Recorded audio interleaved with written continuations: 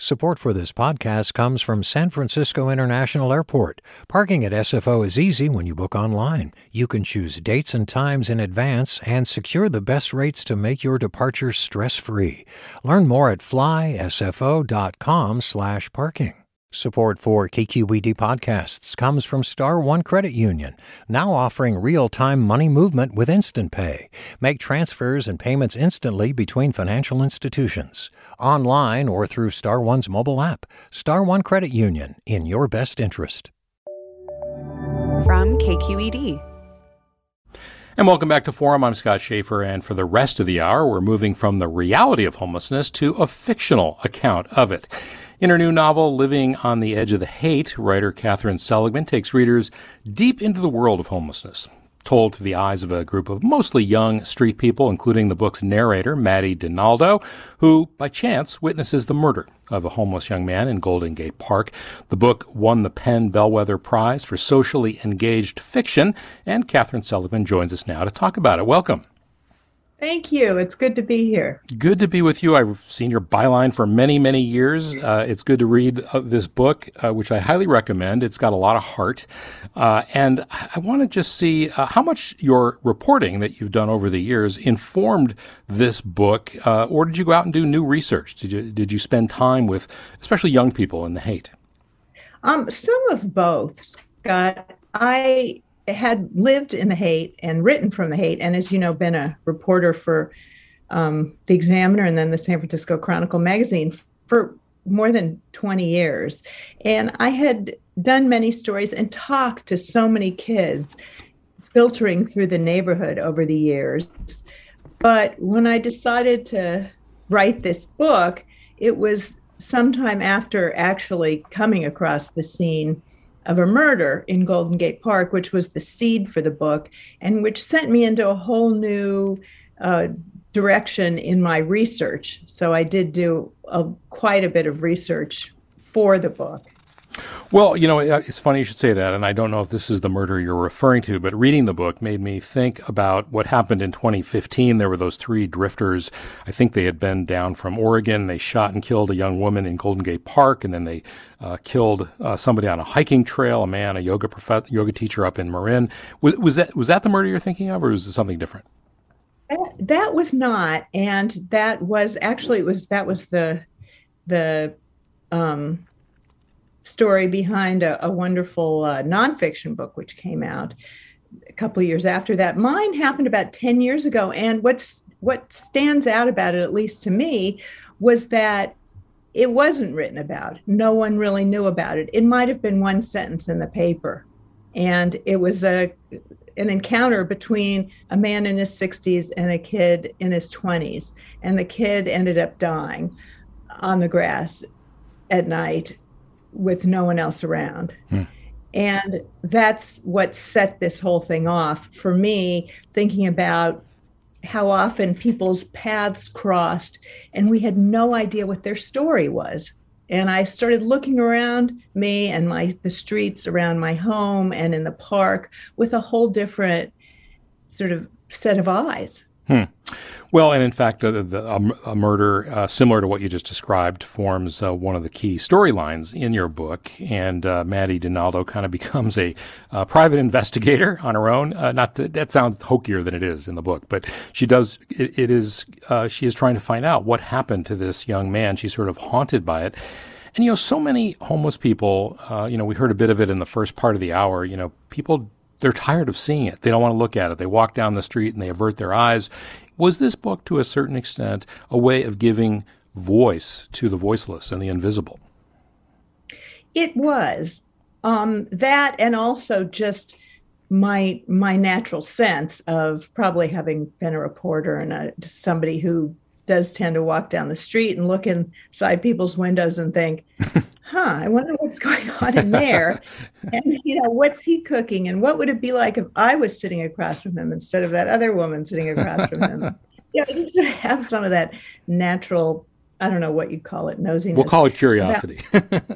Curiosity. Let's call it curiosity. So, and so having that, and also just being so stunned that this could happen right, not actually in my neighborhood, is in the park. But yeah, the idea that we walk by people and we know so little about them. And actually, every single person we pass, as is true of the people we pass in our own homes, has a story that we don't know. And often we see people on the street and all we see is the external of somebody sitting there, and yet can be annoying if you live in the neighborhood to have people blocking the sidewalk, making a ruckus at night. But we often don't look at the story behind what is going on. Yeah, and I lived in the Haight as well. When I first came to California, I lived on Masonic between Waller and Haight Street, and there weren't as many. This was quite a while ago now, but there has been a consistent proliferation, I think, of young people kind of hanging out on Haight Street, especially toward the park. And as you write in the book, their lives are complicated. They're not. Some of them are victims, you could certainly say, of dysfunctional families, but they also, many of them, they're offered help, they refuse the help, they're ambivalent about the help. How did you think about that part of the book? Well, in my experience of talking to a lot of the kids and people who are coming through, I think that there's a lot of suspicion, and people who've encountered really traumatic things in their past, they're often very wary of accepting help. So there's that combination of, yes, they do. There's so many things that each person needs in order to be stabilized and move into some kind of housing and feel like they have a secure future. But there's also a lot of suspicion. So people they don't want to necessarily move into a shelter. Well, of course they can't now. This book was pre-pandemic, but they can't now. And often if they could, it's with a lot of sort of fear and suspicion. Yeah, and a lot of it is justified. I'm going to open up the phone lines because this is a 20-minute segment. If you'd like to talk with Catherine Seligman about her new novel, her first novel, I should say, At the Edge of the Haight, give us a call, 866-733-6786. Again, it's 866-733-6786. We've talked a little bit about the young people in this book. The lead character, the narrator, in fact, is Maddie Dinaldo, who I think is 20 years old, or am I confusing her with Shane? Okay, she's 20. No, she's 20 when she reaches, when she tells the story, and she's lived in the park for 2 years. Yeah. But there's also, sometimes visibly, sometimes sort of in the background, parents, her father, her mother, and how they came in and out of her life. Did you talk to parents of homeless folks at all, or people that you know whose kids went homeless for one reason or another? I did both of that some. I did talk to people who had come through San Francisco looking for their children, who they suspected were here, and others who I know about and have read about. And I think it is this sense of just not knowing, and every parent's fear about not really knowing what your children think and what they're up to. I think often we think we divide kids into the good kids and the bad kids. And, my child's, he was a good kid. And that's what the father who comes to San Francisco to find his son who's been killed is going through his mind. The mother's mind is, what did we do? What did we miss? How could this have happened? And I think that is a common thread, that parents just they want to know, they can't figure it out. It's a source of incredible pain not to know where your child puts down their head at night. Yeah. Well, and, there are a lot of feelings about homelessness and about the homeless. They range from extraordinary compassion to frustration, anger. People sometimes feel that folks are taking advantage of the system. And there's a little bit of all that in the book. And I'm wondering, where did you land in a particular place, or is the bottom line sort of, well, it's complicated? I would say that the bottom line is it's complicated, and also that I wanted to bring out how things have changed in San Francisco, and particularly in my neighborhood, which is traditionally such a liberal place and a tolerant place. But there's a lot of disagreement now about what should our approach be and how tolerant should we be. I mean, this was the neighborhood, the sit and lie law, which is a law that forbids people to sit or lie, block the sidewalk, was passed specifically to deal with what was going on in this neighborhood, this tolerant neighborhood. So people are arguing amongst themselves about what to do. And I think that the answer is not to punish people who are unhoused, but to help make them aware of what their presence does on the street. And I think there's some very good programs in this neighborhood in Haight-Ashbury that do just that do try to communicate primarily with kids who are on the street about, where congregating causes too much trouble for the neighbors. And it's very complex. And I don't think there is an easy answer, but the answer isn't just to try to get people off the street and moved. Yeah. Well, and as you said, that sit-lie law was very controversial. I think, I could be wrong, but I thought it was on the ballot and that people voted to support it, as they did Care Not Cash, which is very controversial back in the early 2000s. Gavin Newsom promoted that. There seems to be this, in San Francisco, this kind of like outwardly liberal attitude, but then privately, when they go to the ballot box, people kind of want a little more control of things on the street. Is that your sense? Yes, that is my sense. And it's really plays out in conversations and on the internet and, on Twitter here in the neighborhood about how people feel about having this population on the streets. Yeah. All right. Let's go to the phones. And again, if you'd like to talk with Catherine Seligman about her novel, At the Edge of the Hate, give us a ring at 866-733-6786. Again, 866-733-6786. And let's go to Veronica in Oakland. You're first. Yes. Hello. Thank you. I never have called the line before, and I was so compelled to share a story last October.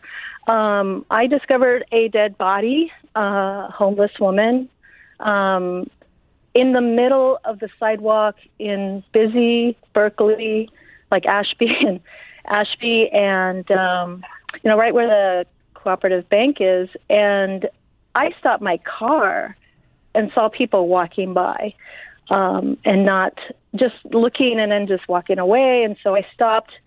I do mutual aid for groups like the North Oakland Mutual Aid and North Oakland Restorative Justice Council. So it's my nature to walk and help. And so I walked up to this person, and they were obviously deceased. And so I called 911 and stayed until people came. And I was trying to talk to some of the houseless people there or people who live right next door, and no one knew her name, which really surprised me. And because I try to learn the names of my houseless neighbors here in Oakland. I'm just only 2 blocks away from an encampment. So I said prayers. I came back and put some flowers down, and I just felt like, something honoring who she was, even though I didn't know her name, felt like just that's my nature to give name, to give spirit to this person, and it haunted me for several months, and then I forgot. It felt weird to forget because it was so profound.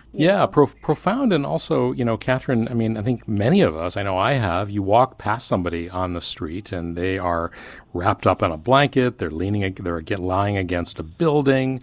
They're probably sleeping. Maybe they're passed out. But I think we all wonder, what do we do? Do we call 911? Does 911 even care? I mean, you know what I'm saying? It's like, what's the right thing to do? And I think, Veronica, kudos to you for, reaching out and trying to, give some honor to this person's life. But Catherine, this is like, I think, a dilemma for people. Yes, it is. It is indeed a dilemma, and you don't know what to do. And in the novel, the main character, Maddie, does come across someone in the park, and she worries that he might be dead. And it startles even her. So this happens, unfortunately, to all of us, and we, in some way, we get desensitized to it, and I understand that we want to walk way around someone who's sleeping, and it looks like they're sleeping, they're covered, and you just don't know what to do. And I think it's Veronica, that's a heartbreaking story. Yeah, and she was flat-faced. It wasn't a sleeping kind of thing, but it could have been that she was passed out, something like that. Sure. But did you ever find out anything about her, where she came from or where her family was? No, I never did that much investigating. I felt like just you did what you could around.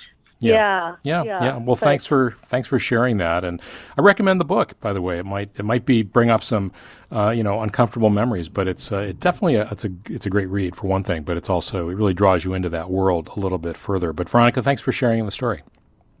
Thank you. And let's go back to the phones again. The number, I'll give it out one more time. We're getting close to the end of the hour, but it's 866-733-6786. Inga, you're next. Hi. I've called many times before with Michael Krasny, but anyway, I'm a nurse myself, and I have a friend who's a social worker, and she's the director of a center in San Francisco for elderly, homeless patients with mental illness. Most of them, of course, are addicted to drugs or alcohol, and the thing with housing for patients like this, I also have background in mental health.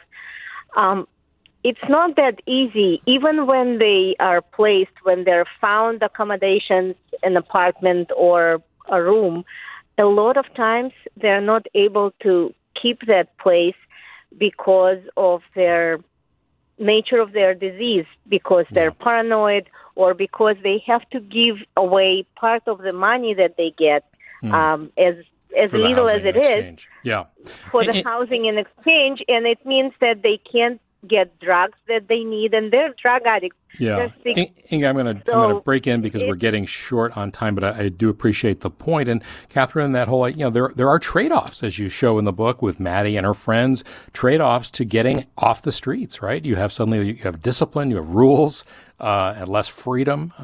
So it's complicated. Yeah, indeed, it is complicated. And the kids who tend to come through the hate are a slightly different population, but no fewer number of issues that she brought up. So short on time, but what would you like people to take from the novel?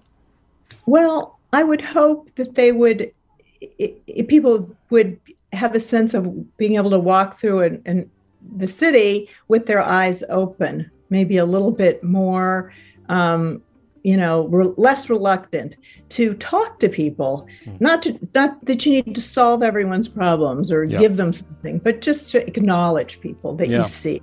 Everyone has a story. Catherine Seligman, thank you so much. Her book is called At the Edge of the Hate, winner of the PEN America Literary Award for Socially Engaged Fiction. Thanks for joining us. Thank you so much for having me, Scott. All right. And that will do it for this hour of Forum. I'll be back tomorrow at 9 with Ro Khanna, Congressman from Silicon Valley. But thanks for listening, and thanks for the calls and comments. Have a great day.